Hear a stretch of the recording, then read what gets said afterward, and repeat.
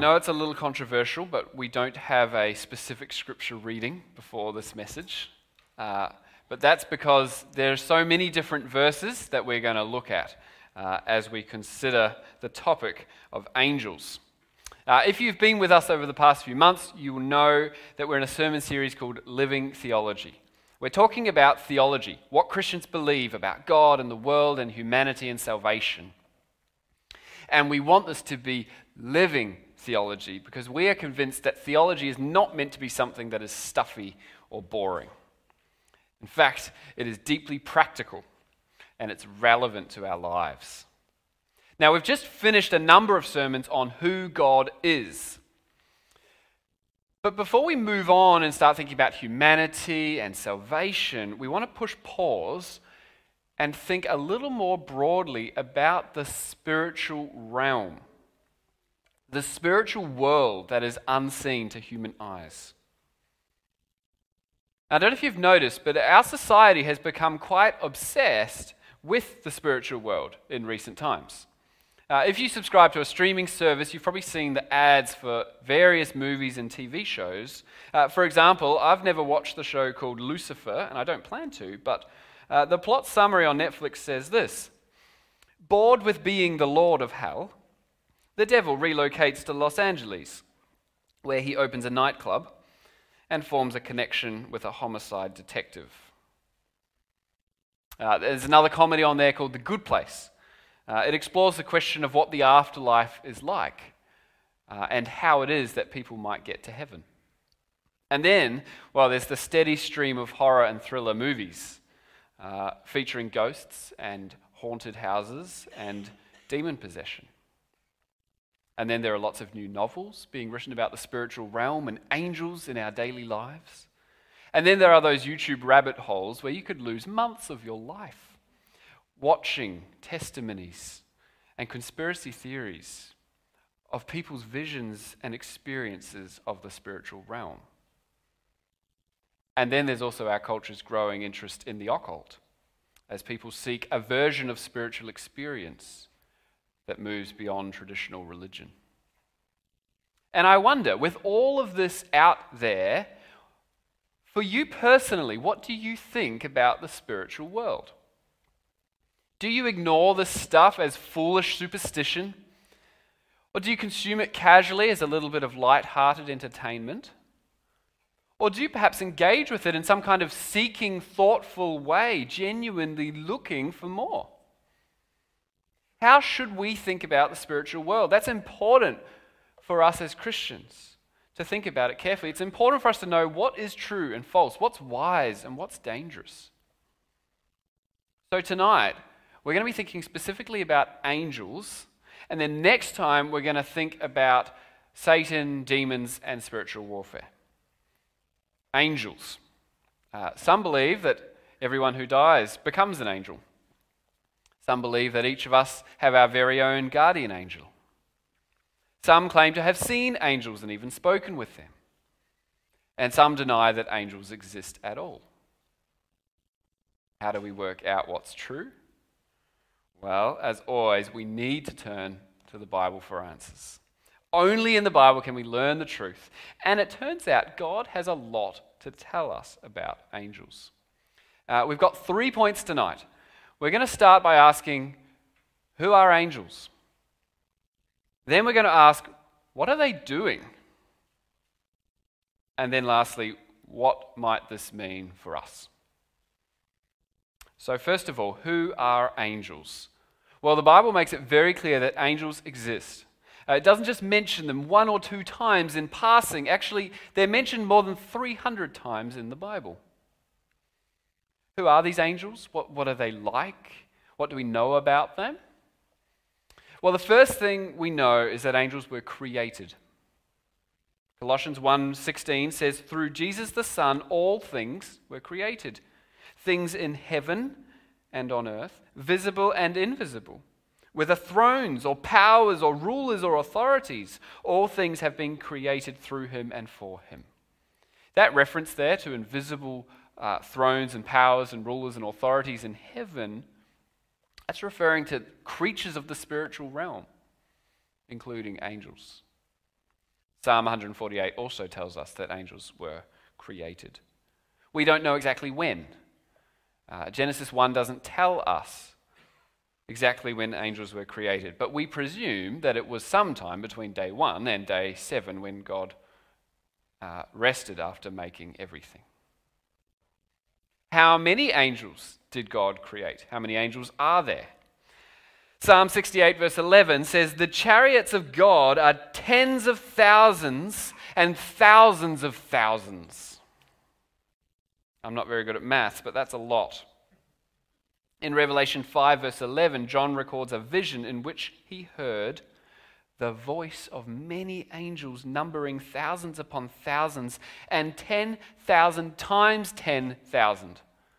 And I put that in my calculator and it was 100 million. They encircled the throne and the living creatures and the elders. Now, I wonder, is this how we picture heaven? God on his throne in the presence of millions, maybe billions of angelic beings all eagerly worshipping and serving him. You know, how big do we think the spiritual realm is? We like to talk about the enormity of Earth and the Milky Way and outer space, but do we realize there is so much more than even that? Well, these angels, they're created, but what are they like? And in many ways, that's a difficult question to answer. There's just a lot of complexity that we don't really understand. I mean, for starters, it's a bit too simplistic to just talk about angels. It's a generic term. It just means messenger. But these messengers in the Bible are also called many other things. They're called spirits, heavenly ones, stars, holy ones, the sons of God. They're called ministers, watchers, mighty ones, cherubim and seraphim. They're called an assembly, a council, a congregation, and a court. A lot of words for angels. And because of all this, scholar Michael Heiser says, quote, "Talk of angels in the Old Testament is both too simplistic and incomplete. We are, of course, accustomed to that term, but it fails to do justice to how an Israelite would have thought about the spiritual world." Why shouldn't the spiritual realm have as much complexity and diversity as the physical world that you and I live in?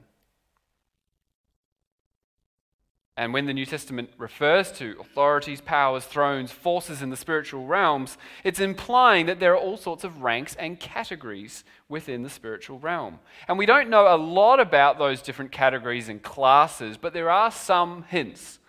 Here's some of the hints. A number of times in Scripture, we meet the angel Michael. He's called the archangel, or literally the head angel. He appears to be a prince, a warrior who leads God's army against evil forces. It says in Revelation 12 verse 7 that war broke out in heaven. Michael and his angels fought against the dragon, and the dragon and his angels fought back. We also meet Gabriel. Gabriel seems to be the angel with the special task of delivering and interpreting divine revelations. He brings a special revelation to Daniel in chapters 8 and 9. He announces the birth of John the Baptist to Zacharias. And he announces the birth of Jesus to Mary. And then we're told about other spiritual beings such as the cherubim and the seraphim. The cherubim are not chubby babies with wings, as Michelangelo would have you believe. They appear throughout the Old Testament as angels who seem to have the special task of revealing and guarding the holiness and glory of God. So, for example, they're the ones who guard the entrance to the Garden of Eden with a flaming sword after Adam and Eve's sin. And they are the ones who sit above the ark in the tabernacle and the temple. And then there are the seraphim. We encountered them a few weeks ago when we looked at Isaiah 6. These 6-winged creatures who have the special task of praising God day and night. Okay, so where does this leave us? Let's recap where we're up to.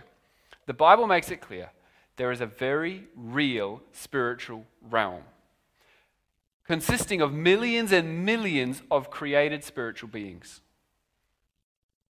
Angel is a simple way of referring to all of those beings, but there is probably a complexity of categories and roles that we don't understand, because in his wisdom, God has decided not to reveal that to us in his word.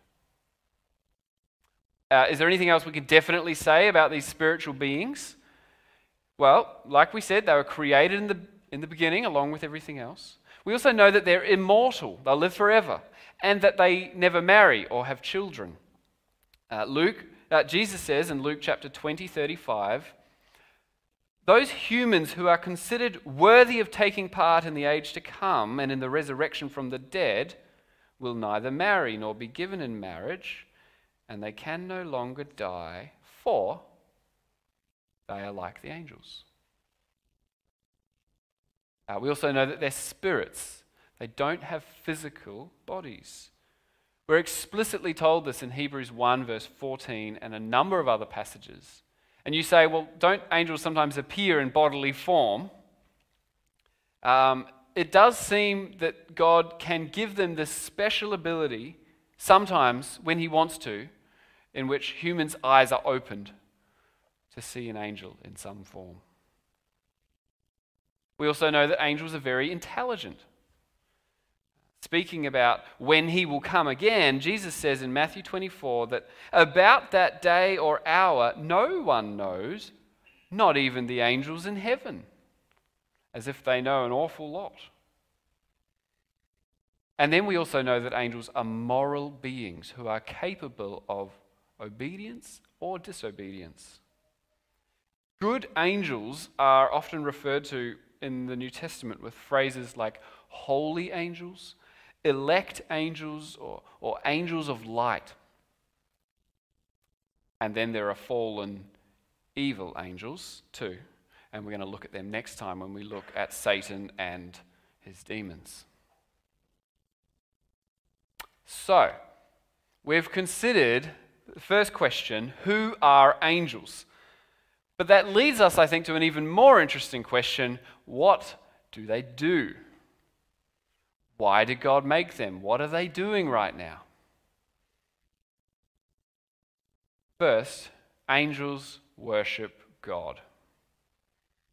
They are God's dedicated, full-time praise and worship team. Revelation 5, verses 11 to 12.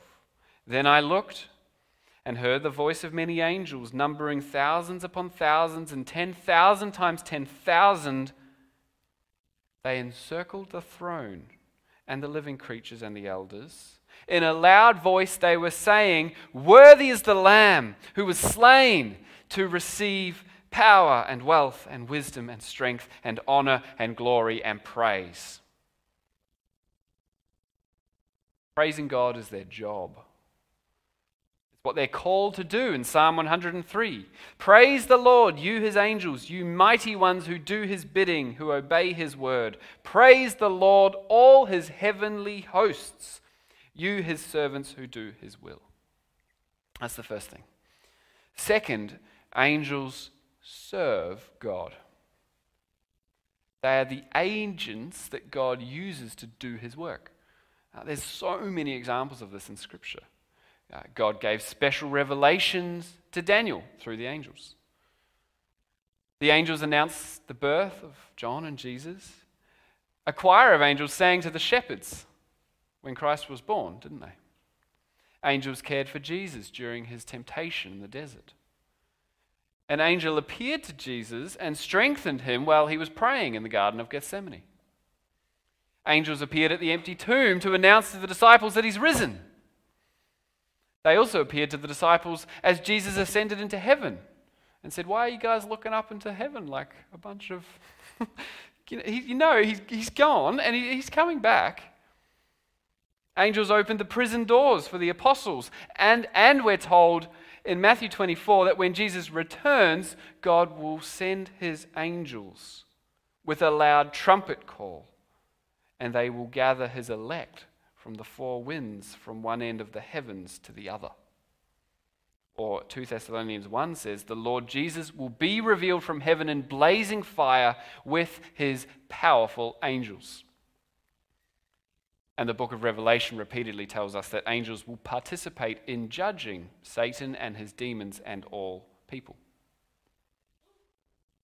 So when you put that list together, it's a fairly amazing list of ways that angels serve God, isn't it? Why do you think God designed it that way? Why would our enormously powerful God, who could do it all with the click of his fingers, choose to use angels for all of this? I like the way John Piper answers this question. He says that in Scripture we see that, quote, God loves to create an abundance of doers of his will at multiple levels. So it could be the wind and the waves, it could be animals, it could be humans, it could be angels. Piper says God has created an abundance of doers of his will. But God didn't need to do this. He doesn't need servants. He'd be just as powerful and mighty if he'd created nothing and existed all on his own. That's true. But isn't his power and his authority on display more fully when we see him surrounded on his throne by millions of angels who are worshipping him day and night, and they're doing his bidding with perfect obedience? So the angels worship God, they serve God, and third, they help God's people. Angels help God's people, us. The Bible tells us that angels are absolutely invested in and fascinated by our salvation. They celebrate in heaven when every single sinner repents, Luke 15. They long to look into the mysteries of our salvation, 1 Peter 1. They marvel at God's wisdom, which is revealed in the church, in bringing people from all nations together united in Christ, Ephesians 2 and 3. Perhaps they are so amazed by these things because God's plan of salvation is not for them. It's for us. God has not chosen to save those angels who sinned. We'll look at that next time. That is something he reserves for human beings, those special ones who he made in his own image. You see, it would be easy for us to think that these angelic beings are far greater than us and that we should serve them. And the Bible says it's the other way around. Hebrews 1 verse 14, it's one of the key verses about angels in the Bible. It says, "Are not all angels ministering spirits sent to serve those who will inherit salvation?" Isn't that amazing? They're ministering spirits sent to serve us. And then Hebrews 2 goes on to say that although at the moment humans have been made a little lower than the angels, there is a time coming when God will lift us up with Christ and subject everything under our feet. And 1 Corinthians 6 says we will even have the task of judging the angels. So one of the main things that angels are doing right now is they are serving and helping us, God's people. Psalm 91 verse 11 says, "For he will command his angels concerning you to guard you in all your ways." Does this mean that each person has a guardian angel? It's a popular view, isn't it? But there's only one Bible verse that hints at that. It's Matthew 18 verse 10, and it says this, See that you do not despise one of these little ones. That is, don't despise any other believer. For I tell you that their angels in heaven always see the face of my Father in heaven. Now, there's nothing in this text which suggests that there's one angel for one person. It speaks about angels, plural, caring for little ones, or believers, plural. In other words, there is a host of angels, and they all work together for the protection of God's people. And in the context, Jesus is saying, you should never look down on any other believer, no matter how unimpressive they might seem, because if God has seen fit to save them and to guard them with his angels, who are you to despise them? Okay, so what are angels doing? They are worshiping God, they are serving God, and they are specifically helping and protecting his people. Now we want to finish with the question, what does this mean for us? Okay, you've heard a hopefully slightly interesting sermon on angels this afternoon. So what?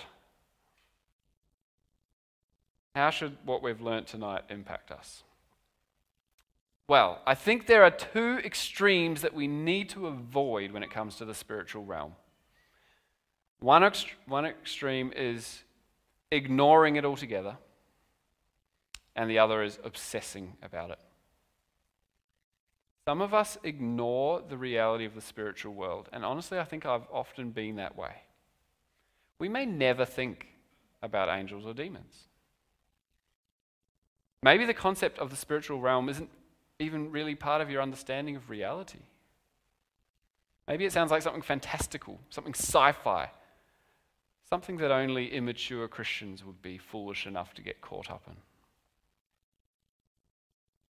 But there's another extreme too. Some of us think about the spiritual realm a lot. I personally know people for whom the reality of angels and demons dominates the way that they view the world. They claim to be able to see angels and demons above their house during the day, engaged in spiritual warfare. And every single triumph or setback in life is linked directly to the activity of those angels and demons. And I think both of these extremes are dangerous. As Christians, we need to acknowledge what is real, but we also need to keep things in perspective. If you'll allow me a silly example, blue tack is real. Blue tack is real. We shouldn't deny that blue tack exists. We should appreciate blue tack for what it does. It's useful. But if at your house you have a beautiful poster of a sunset attached to your wall with blue tack, it would be odd, wouldn't it, if every time you looked at that beautiful sunset, all you thought was, oh, wow, what amazing blue tack. I just love that blue tack, the way it attaches the poster to the wall so well. Oh, it's just great. You see, it is possible to be more interested in angels and demons than you are in Jesus and the gospel. It's possible to take something secondary and make it primary. You could take the servant, the creature, and worship it, which is precisely the point of Hebrews 1, and it might be worth reading that sometime. Hebrews 1 basically says, sure, angels are great, but Jesus is far greater. He's the Son. He's the radiance of God's glory. He's the Savior of the world. He's the ruler of all. Focus on Him. And remember that all the angels are only ministering servants, ministering spirits who obey Him and serve us. So with that principle in mind, with that caution, I'm going to finish very quickly with 6 practical suggestions. First, we should be mindful of angels in our daily lives. Our appreciation of God and His enormity will increase, I think, when we remember that there is a spiritual realm over which He is completely sovereign. We shouldn't pry into the exact activity of His angels and how they might have protected us in this or that. but we can be comforted that the Lord of hosts is with us. Second, we shouldn't pray to angels or look to them for our security. Only God is the all-powerful Lord. He answers prayers. He protects his people. He might use his angels to guard us, but we shouldn't make those angels the source of our comfort. John, in his vision in Revelation 19:10, he goes to worship an angel because he's just so amazed by this angel. And he says, don't do that. Worship God. Third, we shouldn't seek the appearance of angels in our lives. Scripture never suggests we should do this. They're God's servants. They're deployed however he wants, in his timing, in his way. And only occasionally in Scripture does God open a person's eyes to see them. The dominant call in Scripture is to seek God and the filling of his Spirit. Fourth, angels should inspire us in our worship. Don't you think it's encouraging that as we sing this afternoon, we are joining our voices to an enormous, glorious, angelic choir? I think that will make us sing with a bit of extra gusto. Fifth, angels should inspire us in our service of God. Their eternal existence is dedicated to joyful service of him. They show us that there's no greater prayer and there's no higher calling than your will be done on earth as it is in heaven. And sixth and finally, angels should cause us to marvel at our salvation. They are the ones who serve us and long to look into our glorious salvation. I think that's amazing. How humbling to realize the privileges that we have, that we are made in God's image, and we are redeemed in Jesus, and we are destined to reign with him over all in the new heavens and the new earth. Let's pray now. Let's join with the angels in worshiping our incredible God.